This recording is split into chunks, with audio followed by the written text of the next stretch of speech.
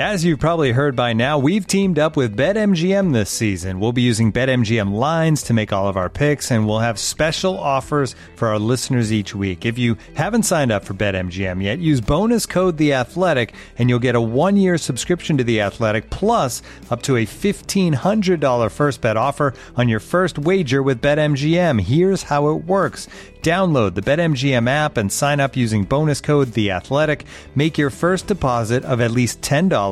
Place your first bet on any game and claim your voucher for a 1-year subscription to The Athletic. See BetMGM.com for terms. U.S. promotional offers not available in D.C., Mississippi, New York, Nevada, Ontario, or Puerto Rico. Gambling problem? Call 1-800-GAMBLER. Available in the U.S. Call 877-8-HOPE-NY or text HOPE-NY 467-369 in New York. Call 1-800-NEXT-STEP in Arizona. 1-800-327-5050 in Massachusetts. 1-800-BETS-OFF in Iowa. 1-800-270-7117 for confidential help in Michigan. 1-800-981-0023 in Puerto Rico. First bet offer for new customers only in partnership with Kansas Crossing Casino and Hotel. Don't forget, if you haven't signed up for BetMGM yet, use bonus code The Athletic, and you'll get a 1-year subscription to The Athletic, plus up to a $1,500 first bet offer on your first wager.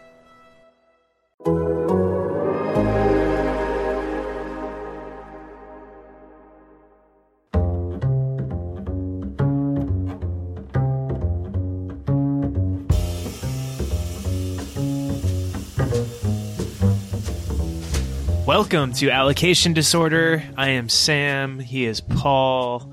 We are coming to you on the back of one of the most crazy weeks that I can remember in the world of soccer in quite some time. We don't have a nostalgic 90s snack for you, but I do have a nostalgic 2000 soccer tournament. Not the Super League, Paul. Superliga. You remember that thing? Of course I do. I grew up a DC United fan. Of course I know the Superliga. Yeah, but this wasn't like your childhood, old man. Yeah, but still, DC United was a regular of the Superliga. Did you ever cover Superliga? For those who don't know, Superliga was the original Leagues Cup between MLS and Liga MX. It was just like a, 2-week tournament, essentially, at one site most of the time, or 2 sites in North America. It changed around a little bit. Actually, the Superliga was like definitely way after my like fandom years. I was a professional journalist for all 4 years. I covered the Superliga.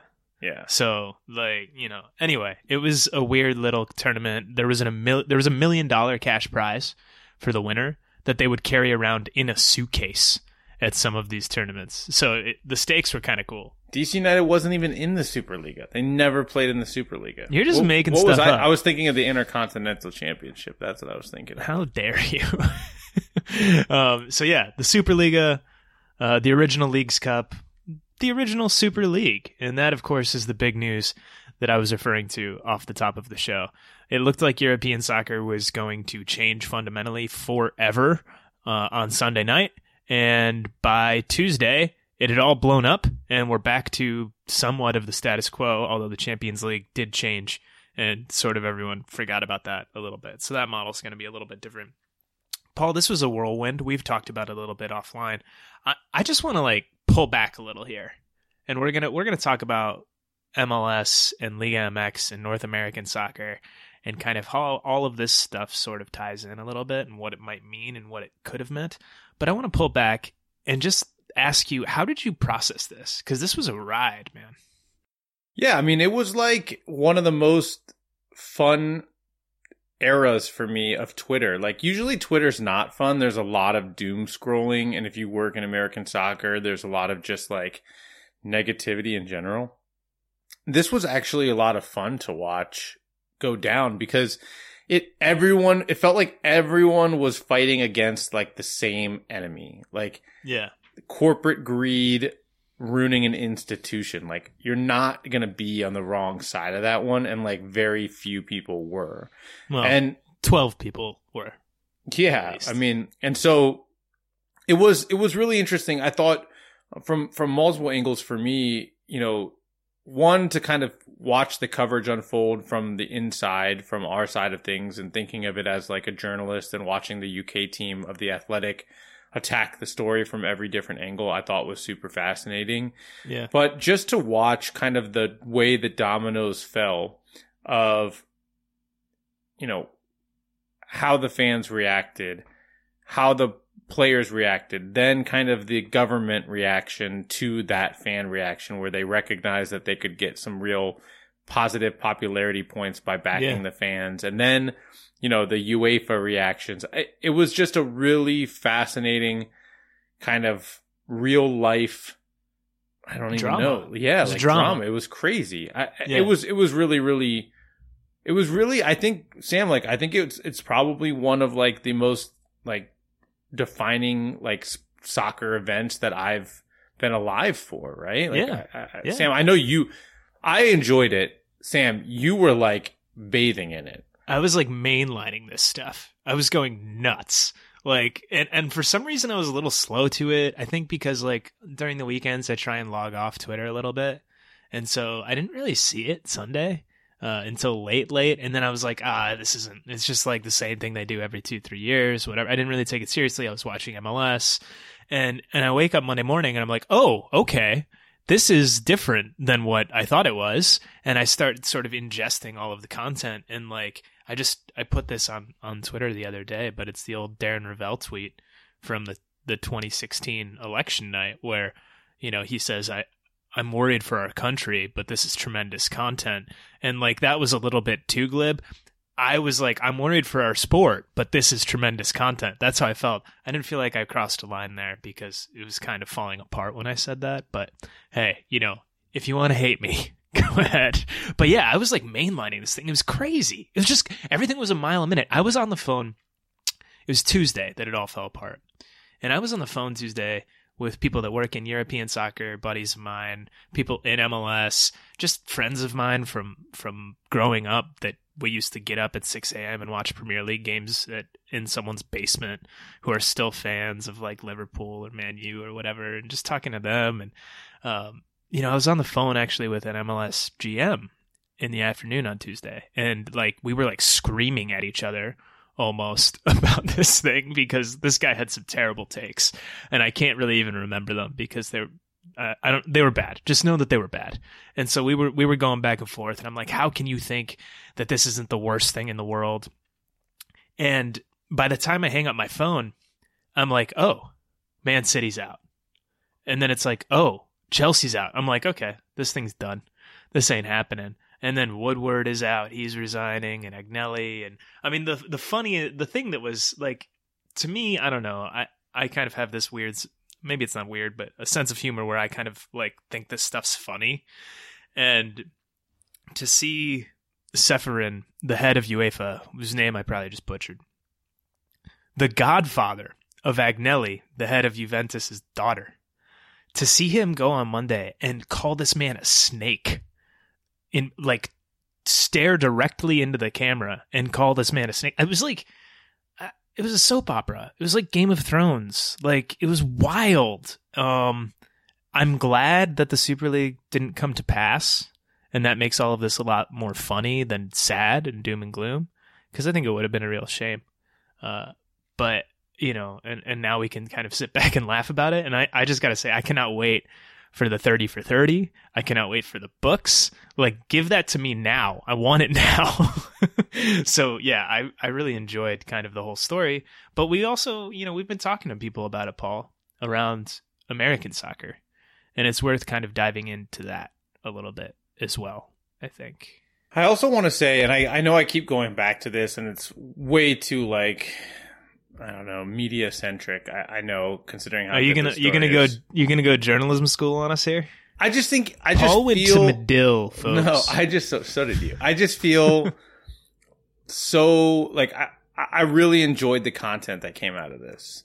You know, like to your point, like tremendous content, like the TikTok stories that came out of this. Shout out to our team in the UK. You know, Dominic Fifield, Sam Lee, Matt Slater, Laurie Whitwell, Liam Toomey, Jack Pitbrook, James Pierce, who wrote kind of our TikTok, Tariq Panja and Rory Smith, who are just tremendous at what they do for the New York Times. Every time I read their stuff, I'm like really excited to read it. And by the end of it, I'm like, wow, that was amazing. And then I get really mad because I'm like, I'll never do anything like that.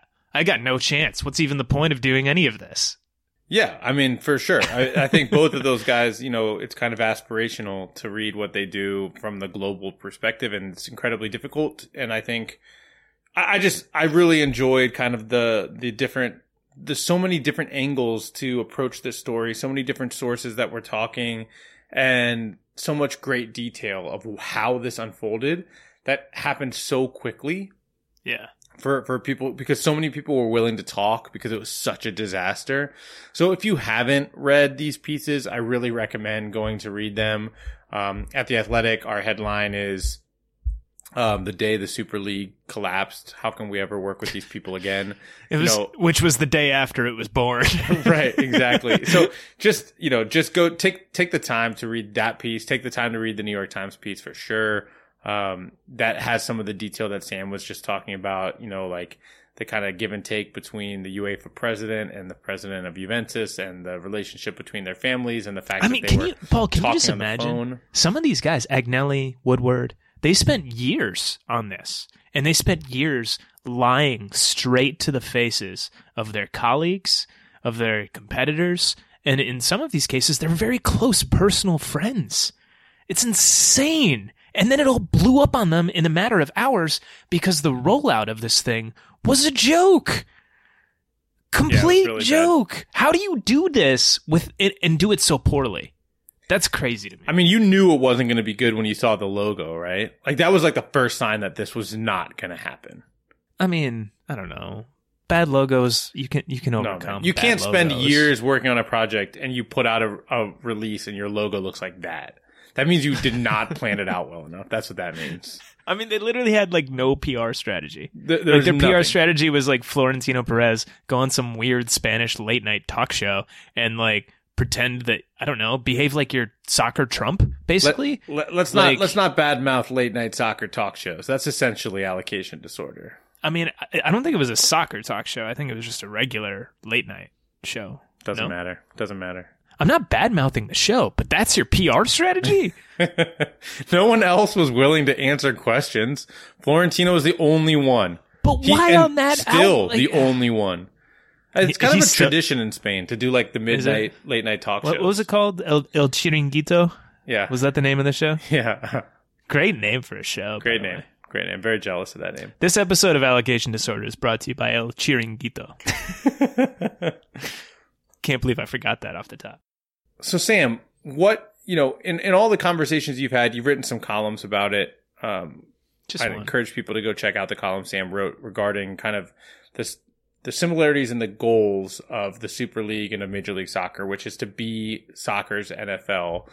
In all these conversations that you had, what's your takeaway on kind of the American perspective on this? Is there a, lesson to be learned here? Is there an impact on soccer on this side of the ocean, you think, out of what happened in the last 48 hours or so?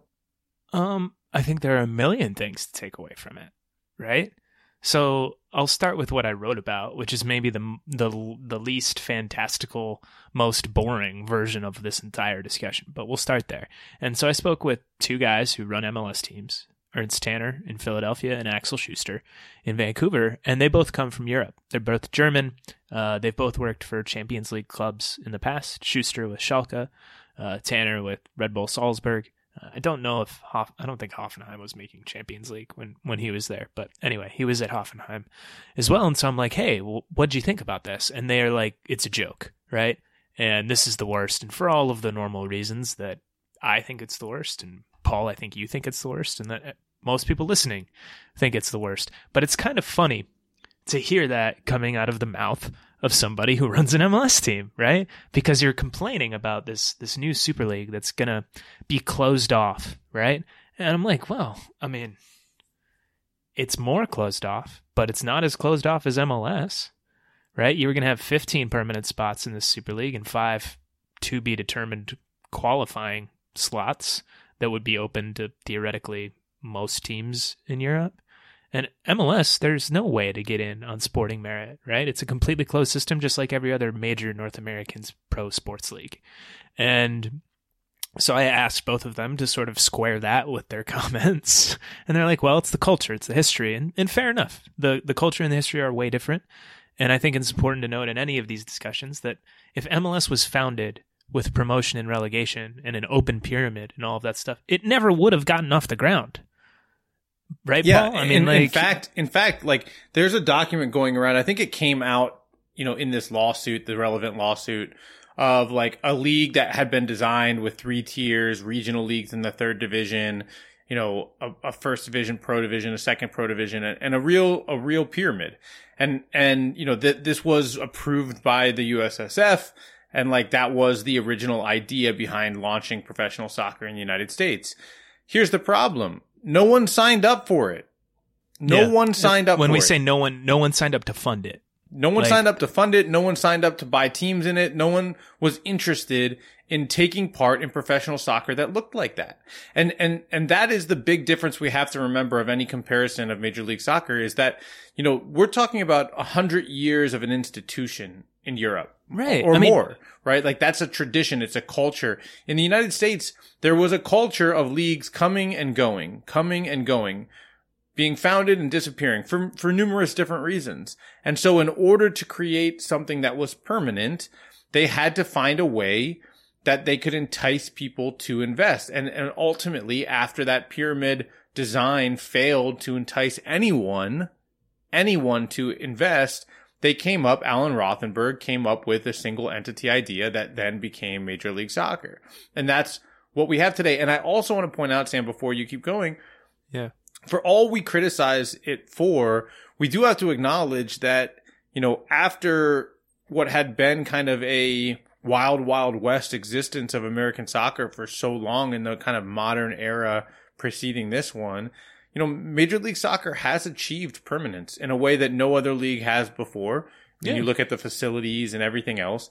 And it ain't going anywhere. And USL during this era has been formed and has really, created its own footprint in this country. So the model worked for the American investor. And,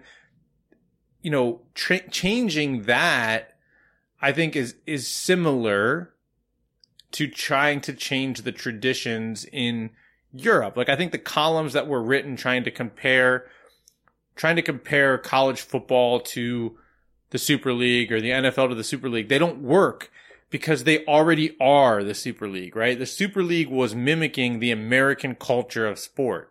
Sure.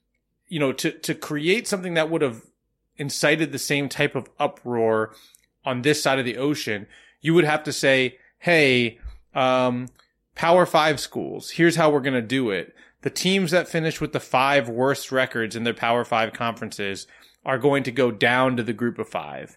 And the teams that finish with the 5 best records in the group of 5 are going to go up to the Power 5. I think people would love that, though.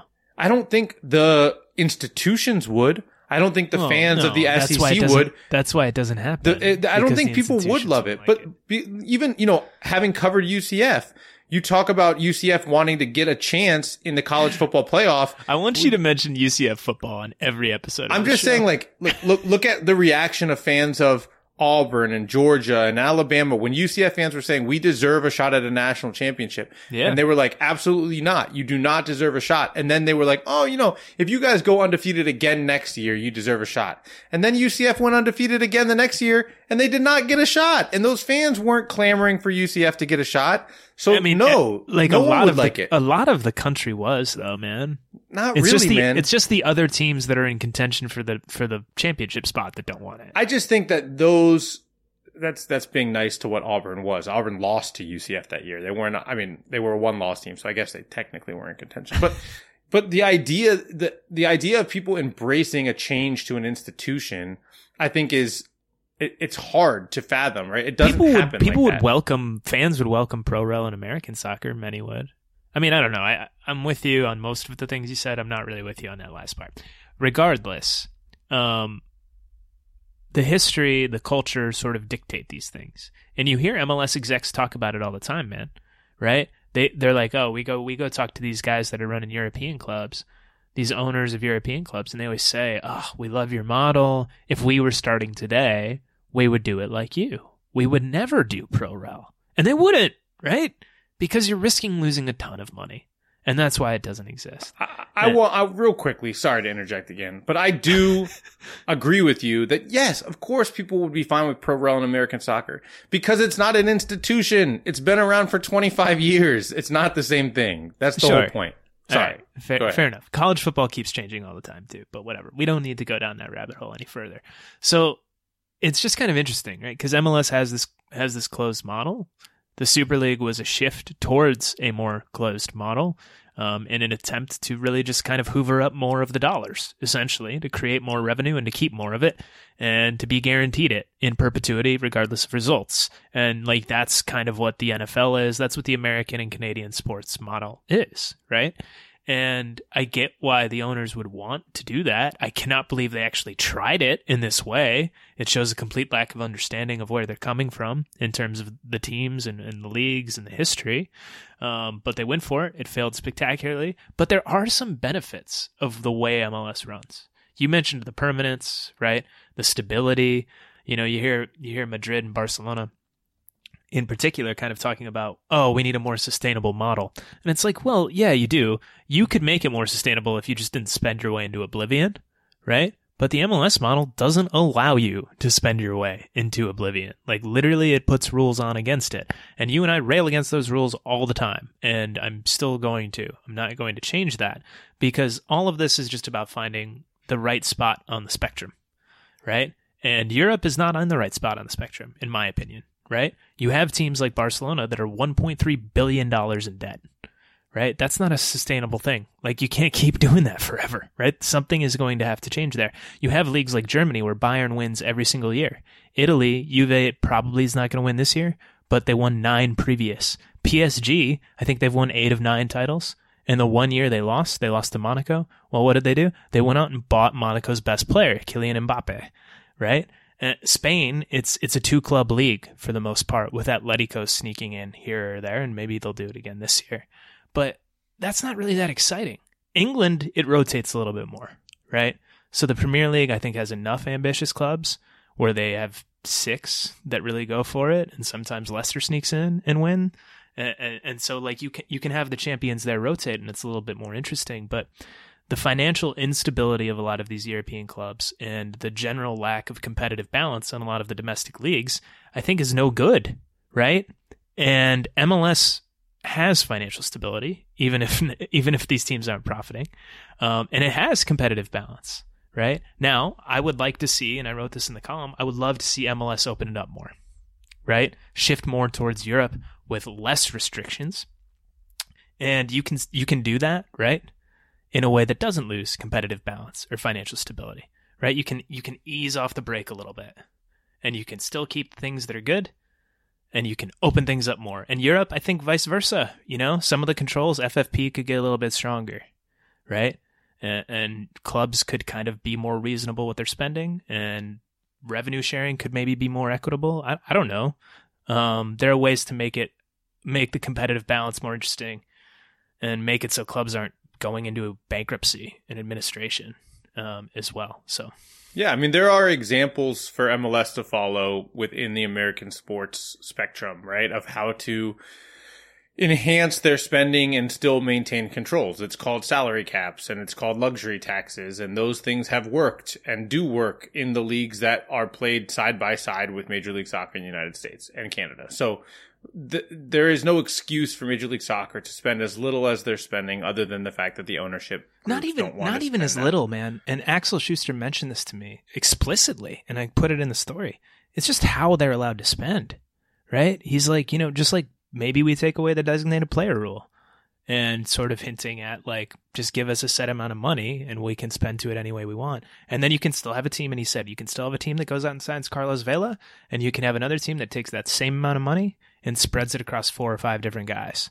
Like, yeah, but that still comes down to the amount of money, right? Like if your salary cap, if you do that and your salary cap is $20 million, you know, you're still falling short of your rivals in Mexico. If you do that and your cap is $30 million and you do something similar to, I believe it's the NFL that has a minimum of 80% of the salary cap spent for teams to try to keep competition as close as possible, then you have a very competitive league that's competitive with Mexico, certainly, and with some of the leagues in Europe or many of the other teams in Europe. So, that matters. I think also on the flip side, when you look at Europe, FFP definitely needs more teeth. We learned that financial with fair play. Yeah, we learned that with Manchester City and its sanctions. It's difficult, right? Because when you start talking about the restrictions that you're going to put in European football and in global football, it requires the participation of multiple governments on antitrust laws that exist and are different in all these different countries.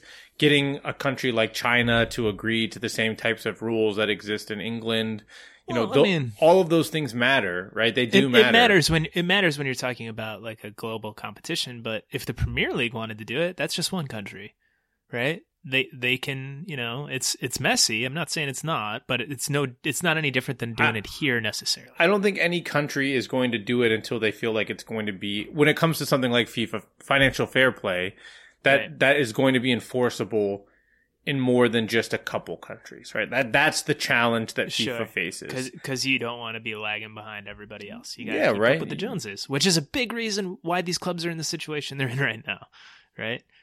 Which by the way, it's good, right? Competition is good. That's the whole damn point, right?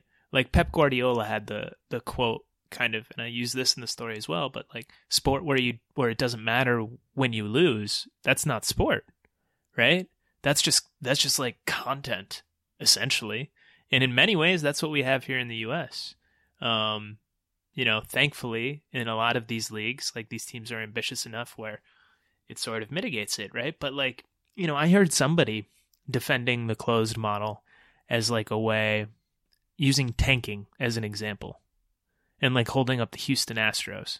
And I got so mad because I was like, all right, yeah, the Astros intentionally sucked for years so they could stockpile draft picks, and those draft picks hit, and they eventually turned into a garbage can banging, cheating World Series champion, right? So it worked. But so many teams try to tank, and it doesn't really work for many of them, Like the ones that turn into a champion, it's rare. That's the exception. And even the ones where you do turn into a champion, how many years? How many years do you put your fan base through crap, right? But again, there are ways to protect against tanking, right? The NFL does a very good job of doing that. You can do it without being the same as MLS, and exactly, and I don't know. There is a sweet spot. The other part of this that's weird to me, and I'm sorry I cut you off, but the other part of this that's weird to me is like, here I am advocating for salary caps when it's like, well, am I taking money out of players' pockets there? Because that's like not really something I want to do either. So I don't know. I don't know what I want here.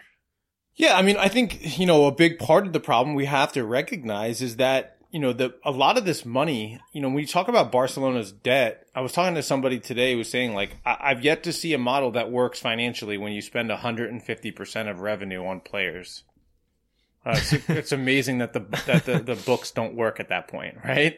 Yeah, it's wild. So when that much money is going into player salaries, that you end up with Barcelona, right? You can make all this money, but when you're so far exceeding your revenue and even your projected revenue on contracts that are as big as they are, for players like Messi and before him Neymar, and you look at Coutinho, Dembele, right? You go guys down that the haven't list, even performed necessarily for that it's unsustainable. So does spending need to be pared back in the player side of things? Yes. Does it need to be? Are there ways beyond salary to do that? Of course. Transfer fees are out of control. Agent fees are out of control. All those things can be brought back. I think caps on agent fees is like a really easy place to go first. Tanner was going nuts about agent fees when I talked to him about it. Yeah, and I mean, it's difficult, right? Like, you can't, I mean, at least in this country, you can't conspire to, I don't think, to cap agent fees, right? To cap the money of somebody who doesn't work for you. Like, I think that's like a... MLS has some system with agent fees that I meant to look up the other day. I don't know. Every team's different. I mean, I know some teams that refuse to pay any agent fees or claim to, and some teams that just pay them, it's... I think, there is a reasonable place to land. Like to me, it's like, you'll hear agents complaining, but like, there is a reasonable place Yeah. to land with something like agent fees, you know? Yeah. And by not capping agent fees, you're driving up the prices on these transfers. You're driving up the frequency of some of these big money transfers because these agents are getting paid for the transfers. So there are a lot of different solutions. I think it's just fascinating because it really, what it does is it shines a light on all these different areas where things can get reformed and can get better in European football, certainly in Major League Soccer. I mean, this whole podcast is dedicated to the places and the ways that, you know, Major League Soccer can get better at a lot of different things. And I think we stay on that, you know, stay on that level. Yeah. And I'll say this and then we'll break. But the key to me here, if you're designing any league in Europe, here, anywhere in the world, it's about finding that sweet spot on the spectrum between stability and competitive balance on the one side and like free reign and ambition on the other. And to me, I feel like the NFL is probably the best in the world. They've found the sweet spot on that. I think MLS is way too far to the stability and competitive balance side. And I think Europe is probably too far to the free reign and ambition side. But you can find a sweet spot on that spectrum. And the other thing with this is, if there's one thing the Super League taught me, it's that anything is possible. And we'll talk more about that after the break. This episode is brought to you by Michelob Ultra, the official beer sponsor of the NBA. Want to get closer to the game than ever before? Michelob Ultra Courtside is giving fans the chance to win exclusive NBA prizes and experiences like official gear, courtside seats to an NBA game, and more. Head over to MichelobUltra.com/courtside to learn more. Looking for an assist with your credit card but can't get a hold of anyone? Luckily, with 24/7 U.S.-based live customer service from Discover, everyone has the option to talk to a real person anytime, day or night. Yep, you heard that right. You can talk to a real human in customer service at any time. Sounds like a real game changer if you ask us. Make the right call and get the service you deserve with Discover. Limitations apply. See terms at discover.com/creditcard. This episode is supported by FX's Welcome to Wrexham. Celebrity owners Rob McElhenney and Ryan Reynolds' small-town Welsh football club has finally been promoted into League Two after 15 seasons in the National League. Dedicated staff and supporters celebrate the team's return to glory while bracing for the newfound challenges that come with being in a higher league. Will Wrexham AFC stand up to the challenge and rise again into League One? FX's Welcome to Wrexham, all new, Thursdays on FX, stream on Hulu. And we are back. Allocation disorder. Anything is possible. To quote the legend, Kevin Garnett. Anything is possible. I have a theory about that. I have a theory about that moment, that Kevin Garnett moment. Yeah. Kevin Garnett, as you know, is sponsored by what KG. apparel company, or was? Adidas. Yeah. Sorry. And at the Why did time, they do that? Adidas Impossible is nothing. Yeah. They had the Impossible is Nothing campaign. I'm pretty sure He that meant to they say had that. paid him to, if he won, scream "Impossible is Nothing" for like their ad campaign, and that he just, in the beauty of the moment of, you know, whatever, didn't remember exactly what it was. Yeah. He got caught up a little. And he screamed "Anything is possible" instead. Great moment. Not for Adidas though. I'm pretty sure Adidas still used that in marketing They materials. used it, but he didn't deliver the line. That's my theory of what he was. What the plan was. I think I thought that at the time. And then I believe it got into the "I'm on a boat" video, right? Yeah. Yeah. Do you think Joe knows I'm on a boat? Well, pulling back the curtain a little bit here, Joe Lowry edits our show. Hi, Joe. And every week, Joe is 4 years old. So every week, Paul and I, when we send him the audio of our show, we send him a different viral video from like the mid 2000s or like late aughts or something like that. So I don't know, man. I'm on a boat. That was like 08, 09. He might not know that. He didn't know Lazy Sunday. Yeah, he's a baby. And He didn't know Maya you're corrupting He. him. You're corrupting him is what's happening. These are not This show is corrupting. corrupting These him. are The innocent. videos, we've sent him some inappropriate videos. Not like that kind of inappropriate, Wow. but certainly ones that can Speak corrupt for yourself. young Joe. I am wholesome. Thank you. You're anything but that. Wow. Even the listeners of this show know that. All right. Well, anything is possible. speaking of, anything is possible with this, right? If COVID and all of the changes that came to the soccer calendar because of the pandemic, and the Super League has taught us anything, is that anything is possible. Even the most far-fetched sounding idea is possible, which brings me to MLS and Liga MX. Actually, no. Let me wind it back. Sorry. Change up. Let me wind it back. If this Super League had gone forward, Paul, I want to spend some time on this hypothetical. If this Super League had gone forward, they would have been playing games here in the U.S. What, over under 18 months? 2 years? Under for sure. And I would say over 2 years on this, there would have been an expansion team. Yeah, I love it. In New York and Miami. 2 expansion teams. Wow. One in New York, one in Miami that would have been competing in the Super League. Stephen Ross definitely would have owned one of those. For sure. Maybe probably Miami since he owns the other one probably would have been like Joey Saputo, or something like that. Rocco Comiso? Yeah, exactly.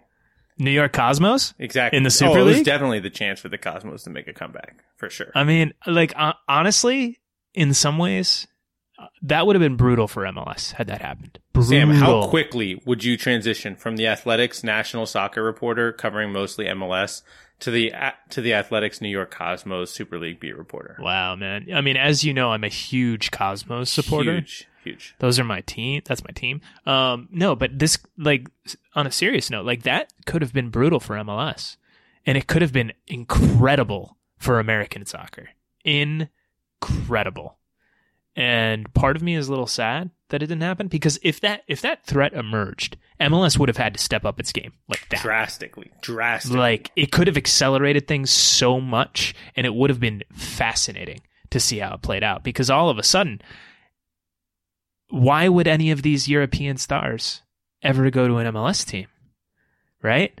If they can still play in the Super League, still get the American lifestyle, still get the big money. Are you kidding me? It would have been a totally different demographic of star, man. We were talking about you'd be getting them in their prime, playing in their New prime. York. You know what I mean? In their prime. That's what it would have been. That's what it would have been. It would have been insane. It would have been totally incredible.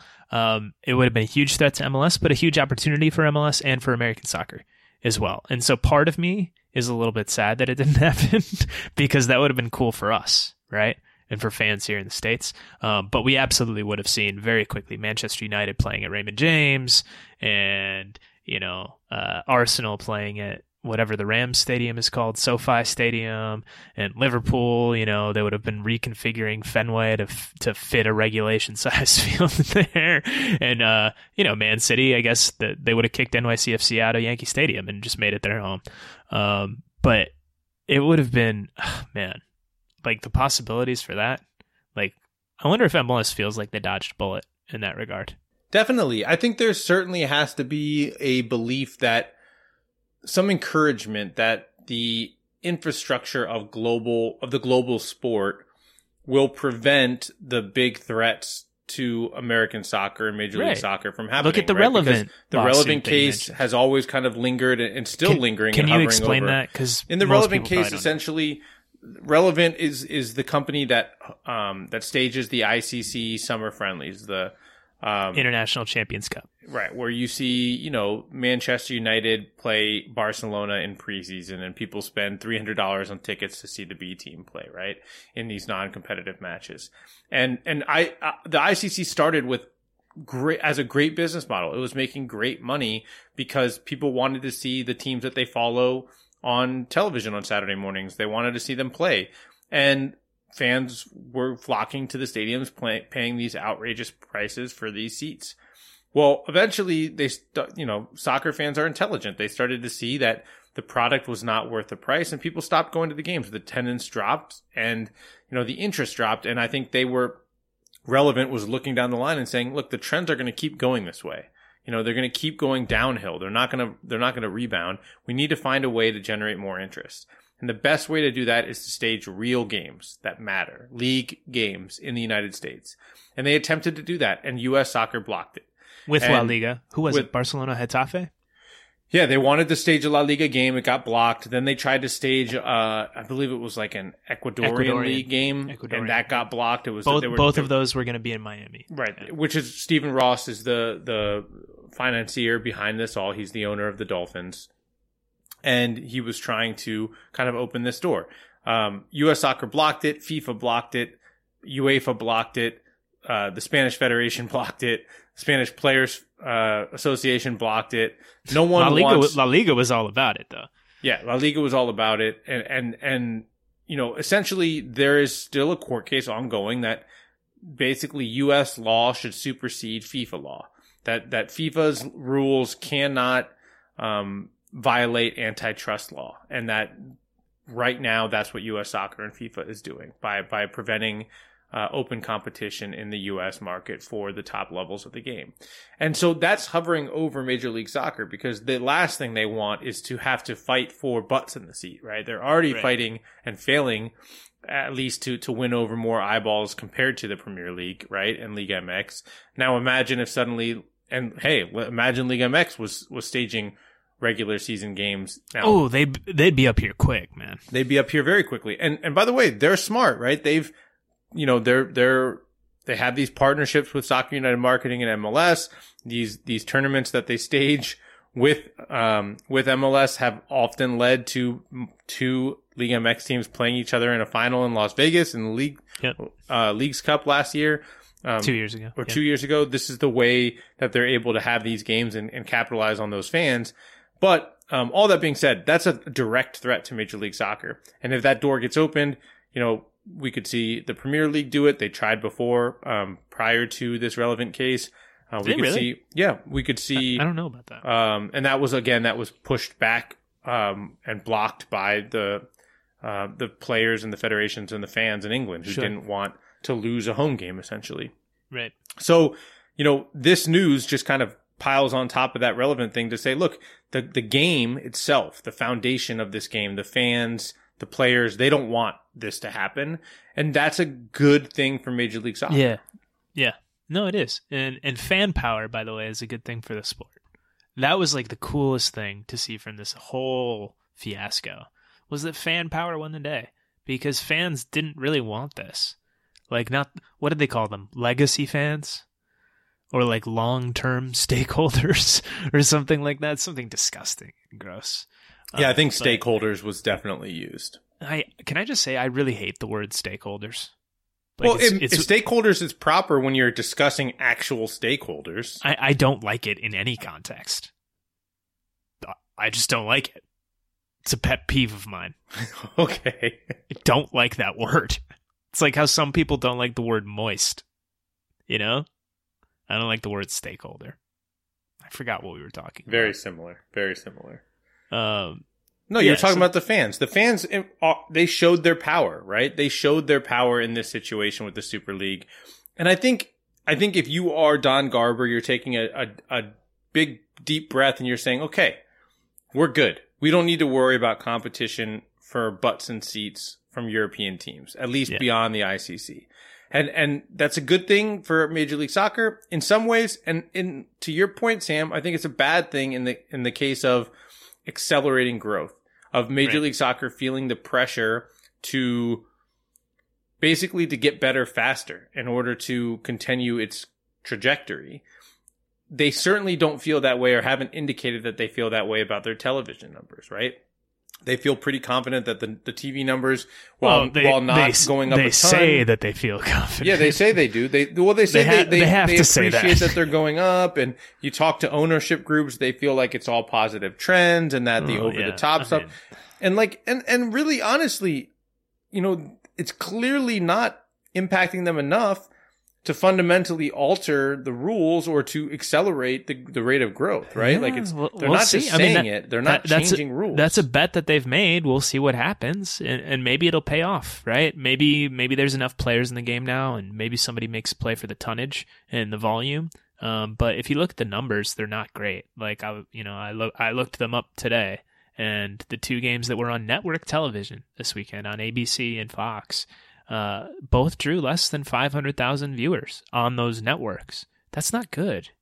You know, that's significantly less than what the college gymnastics championship drew this weekend on network television during the daytime. That's kind of the ballpark that MLS is playing in here. And those aren't great. Maybe they get a big TV deal anyway, right? Maybe it doesn't matter. But I don't think anyone is happy about that at the league. Like, they shouldn't be. And it's a shame, too, by the way, because this, like, we haven't even talked about the first week of games. They were good games, man. I thought the soccer was good. It was much better than I thought it was going to be, even accounting for some of the rust that we saw. Yeah, it depends on what games you saw. I mean, like, my squad that I picked to finish second in the league, the Red Bulls, in no way attempt to play. But oh my God, how have we made it this far into this show, by the way? My man, Chicharito. Yeah, how did we make it this far? We made it 45 minutes into the show. We should wait till after the break to get into all this stuff, because we do have to acknowledge both the positives and negatives of our preseason prediction after 1 week. Our way too soon reactions to our preseason. All right, well, let's do that, but let's close the loop on Super League stuff first. Okay, and let's talk a little bit about Liga MX and MLS, and let's dig more into that, because I was talking to people the other day, and I was like, well, what do you think this means? Because, like, this sort of, in my mind, it's just like, okay, it explodes everything. Let's reset and let's evaluate the next steps. And I'm sure people at the league are thinking those same things, right? And what does this mean for Leagues Cup, right? Maybe this is a situation where Leagues Cup next year, instead of being 8-8, maybe it's 12-12. From MLS and Liga MX in terms of the number of teams in it. Maybe Leagues Cup is a thing that gets tacked on to the end of the season or the beginning of the season and is a separate month-long tournament with every team from both leagues involved, right? I don't know. We saw that in the BCG study. That's what BCG recommended. Yeah. Was to do a winter tournament, which, by the way, also makes sense in solving a big problem for Major League Soccer, which is that their off-season is way too long. Yeah, and like, it's not dissimilar really from what we saw in the CONCACAF Champions League last year, right? When they did it in Orlando at the end of the season or after the season because of COVID. So I don't know, like, you would have to work through some logistics there. Both Liga MX and MLS have playoffs. So if you were to do it at the end of the season, you would have teams entering that tournament after, like, having a month plus off. The ones that didn't make the playoffs. So that would be interesting. You could do an Apertura Clausura thing, right? Where the first half is all domestic and then the second half is mixed. It's an interleague. There are a million different things you can do, man. But, like, it's interesting because I'm excited for those possibilities. And it's not the same feeling that I had about Super League. And I think a lot of American fans would maybe feel the same way. Some wouldn't. Some won't like this. I think Mexico, the response will be different because there is more history there. Right? And they are more kind of steeped in their ways. And they think that they would be slumming it. Let's be honest. Like, they're in the minds of the many, many, many fans in Mexico, this league, man. Liga MX should no one in not MLS can beat Liga MX teams. They shouldn't be playing. They shouldn't be playing down to MLS. It's more valuable to go play in Copa Libertadores and in South America, right? So it would be a real problem, I think, for Mexican fans. Yeah. So there's that aspect to it too. I don't know. It's all fascinating to me. And, like, we need to write a story and just buckle down and, like, figure out, okay, what could this look like? Or just, like, even fantasize about it. Just outline a dream scenario or how we would do it or whatever. But I don't know. Do you have any thoughts on what you want it to be? That's the most allocation disorder thing ever, is, like, fantasize about it. Like, that is sadly the thing that, like, we would be like, let's dream up our MLS Liga MX what are you trying to say? Competition. What are you trying to say about that us? We are huge nerds, and that's nothing new on this podcast. Everyone knows that already. It's okay. I feel like this is one of the less nerdy things that we talk about on this show. Yeah. It's probably a lot less nerdy than MLS roster rules. That's for damn sure. How dare you? I won't take that back. How dare you? There is nothing nerdy about discovery claims, okay? And with that, we'll go to a break. Today's episode is brought to you by our old friends, Mack Weldon. Wouldn't it be nice if we could have things both ways, like a 0-calorie cheeseburger, internet ads in March that weren't just reminders to do your taxes, a dog that never needs walking after midnight when it's cold, a Manchester United that is consistently good instead of their current scattershot approach?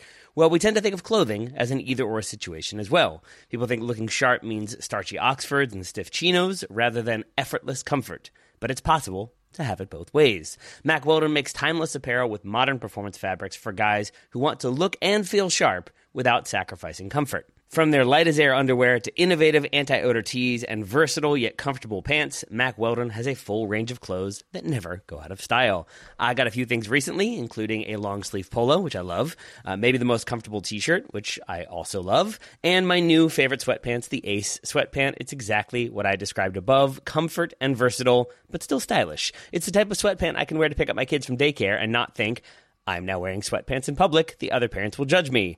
Now I just think, judge away, nerds, because you will never be this comfortable unless you're also wearing a pair, in which case, high five. Mack Weldon is not flashy. It's just classic, always in style, and made from the world's most comfortable performance materials. They're designed to fit both your style and the demands of modern life. So get timeless looks with modern comfort from Mack Weldon. Go to mackweldon.com and get 20% off your first order with promo code TSS. That's MackWeldon.com, promo code TSS to get 20% off your first order. Thank you to Mack Weldon for sponsoring today's episode. This episode is brought to you by Michelob Ultra, the official beer sponsor of the NBA. Want to get closer to the game than ever before? Michelob Ultra Courtside is giving fans the chance to win exclusive NBA prizes and experiences like official gear, courtside seats to an NBA game, and more. Head over to MichelobUltra.com/courtside to learn more. And we are back. Final segment of this week's show. Paul, week 1 of MLS is in the books. It feels like it was a million years ago. It was 4 or 5 days ago. But, you know, Super League happened between. But we should spend some time talking about week 1 because I thought it was a pretty good week 1. I enjoyed it. I watched a lot of the games. Some things stuck out to me. What stuck out to you?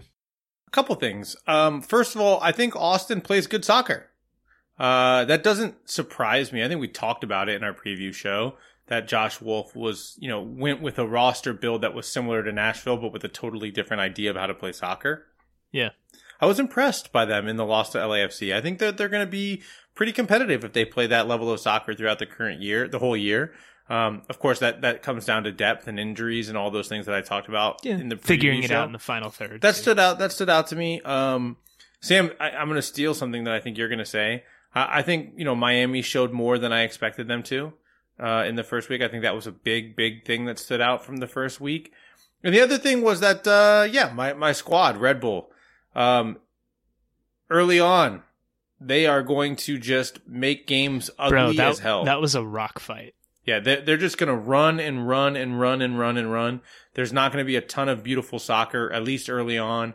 I think that will change over the course of the season as they get more of these reinforcements in, but not that much. Not that much. I don't think I think they'll be better when they're on the ball than they were in the first week of the season. Sure. But yeah. The style that they play is meant to disrupt, which is why I picked them to finish so high, because they're going to be really hard to play against. They were really hard to play against on Yeah. Saturday against Kansas City. They had 2 mistakes. Kansas City punished both of them. And outside of that, SKC didn't really have any other looks. Like, that was pretty much they're it. just going to be very difficult to play against. I'm not backing down from my prediction, except for the fact that I think it's going to take a while for them to be like a complete team, and that's probably going to hurt their chances to finish second. But I think they're going to be really tough to play against.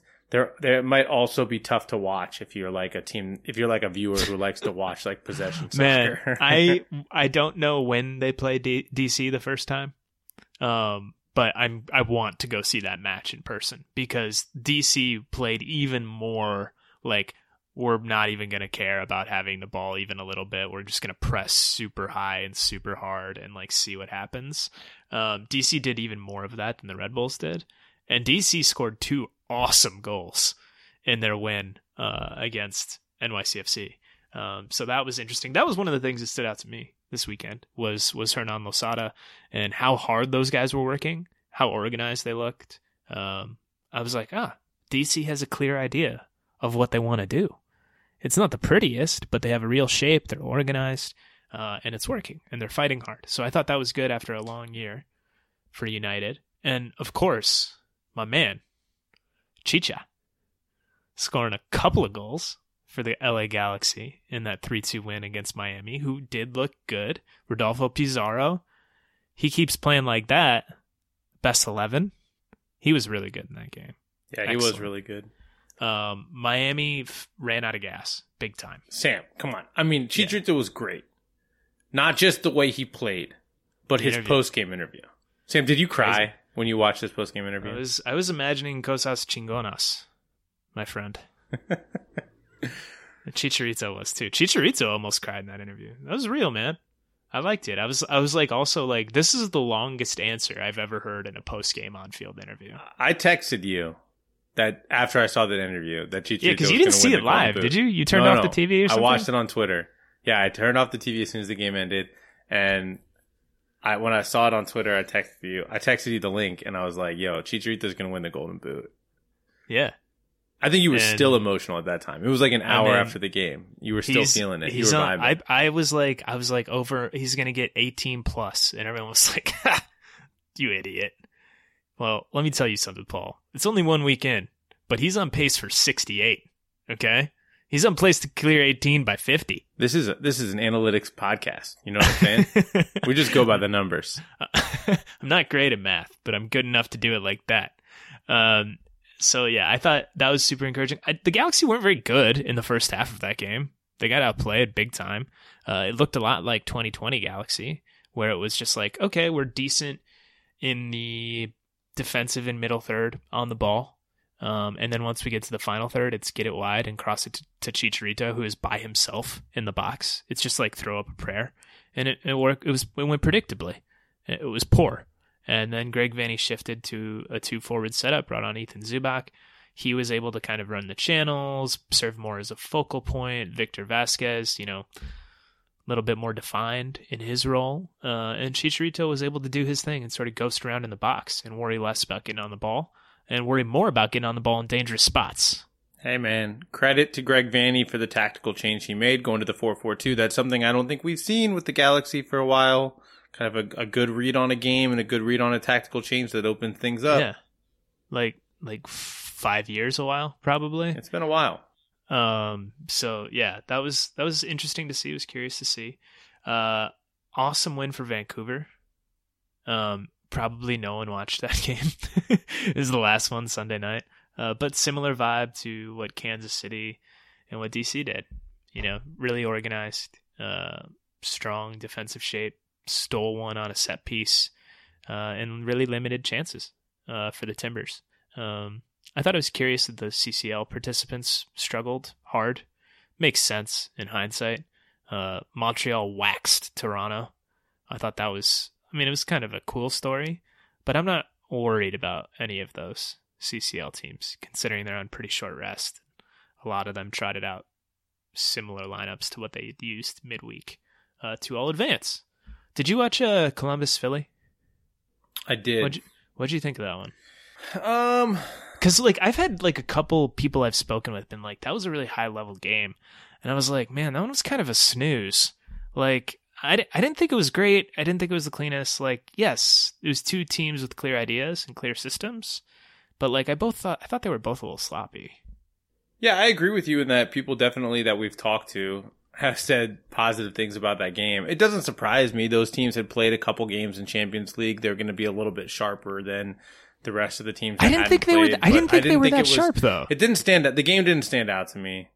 In fact, I watched I had the game on TV and I watched it in kind of bits and pieces. I was losing interest over the course of the game, to be honest. Any other notes from the week? I have one more. Colorado Dallas for me. Yeah, that was you watched that. That was a sneaky, entertaining 0-0, at least in the first half. Dallas was playing a 3-4-2-1, which a few different teams did this week, which is not something we've seen a lot of in MLS before. And it didn't look good in the first half, at all. I thought Hollingshead was a little bit lost on the right, and that was leaving a ton of room for Colorado to get into. They couldn't score, but it was a decent game, decent watch. I think both of those teams will be solid this year. And I wouldn't hit the panic button if I'm Minnesota United fans. They were... You would say that. They were a good team in the first half. They struggled, obviously, badly in the second half, and I thought the score line was not indicative of the game. But, and they still have reinforcements to add in Minnesota. I wouldn't hit the panic button if I was there. I also wouldn't hit the panic button if I was a Toronto fan. Certainly not. So, NYCFC. I'm not hitting that panic button either, although a lot of fans are. I'm kind of on an island a little bit on that one, but that's okay. I'm comfortable. Island vibes, man. That's what I like. Chicago Fire, they've got a lot to figure out, man. If they Talk to me about the Fire. If they give up that many goals on set pieces, if they're that bad defensively on set pieces, again, they're not going to make the playoffs. It's that simple. They can't defend set pieces. Tell me why they're not going to be that bad again. They didn't change anything. No, I mean, they actually have, I think, better fullbacks than the ones that they played the other night. Bornstein, I think Navarro was hurt. He came on late as a sub as a winger, but I don't think he was able to play the full 90. They have another right back that they signed, who I think they should take a long look at, because I just don't think Sekulic is going to cut it. But to me, man, it's the set piece defending that not only did they give up 2 goals on set pieces, one was a throw in, but they gave up that defending was atrocious. Multiple looks, multiple good looks at goal on corner kicks and direct kicks throughout the game. It needs to get fixed. Did Pineda play? Yeah, he played. Okay, him and Kapelhoff started. Calvo started the game. Did Pineda play? It was Calvo and Kapelhoff to start the game. So Pineda did not start. Correct. He did not start. Okay, that's what I meant. Come on, man. You knew what I meant. Why are you doing me like that, bro? I didn't know what you meant. And in fact, I don't even know if he came on as a sub or not, but I believe it was Kapelhoff and Calvo at the start of the game. Clearly, I very closely watched this game. We're ending this show with a bang. Actually, I will end this show with a fun note. Earlier this week, my mom sent me a text. It was a whole, entry display at a grocery store of Dunkaroos. Shout out to your mom for listening to the show. Dunkaroos, they're back.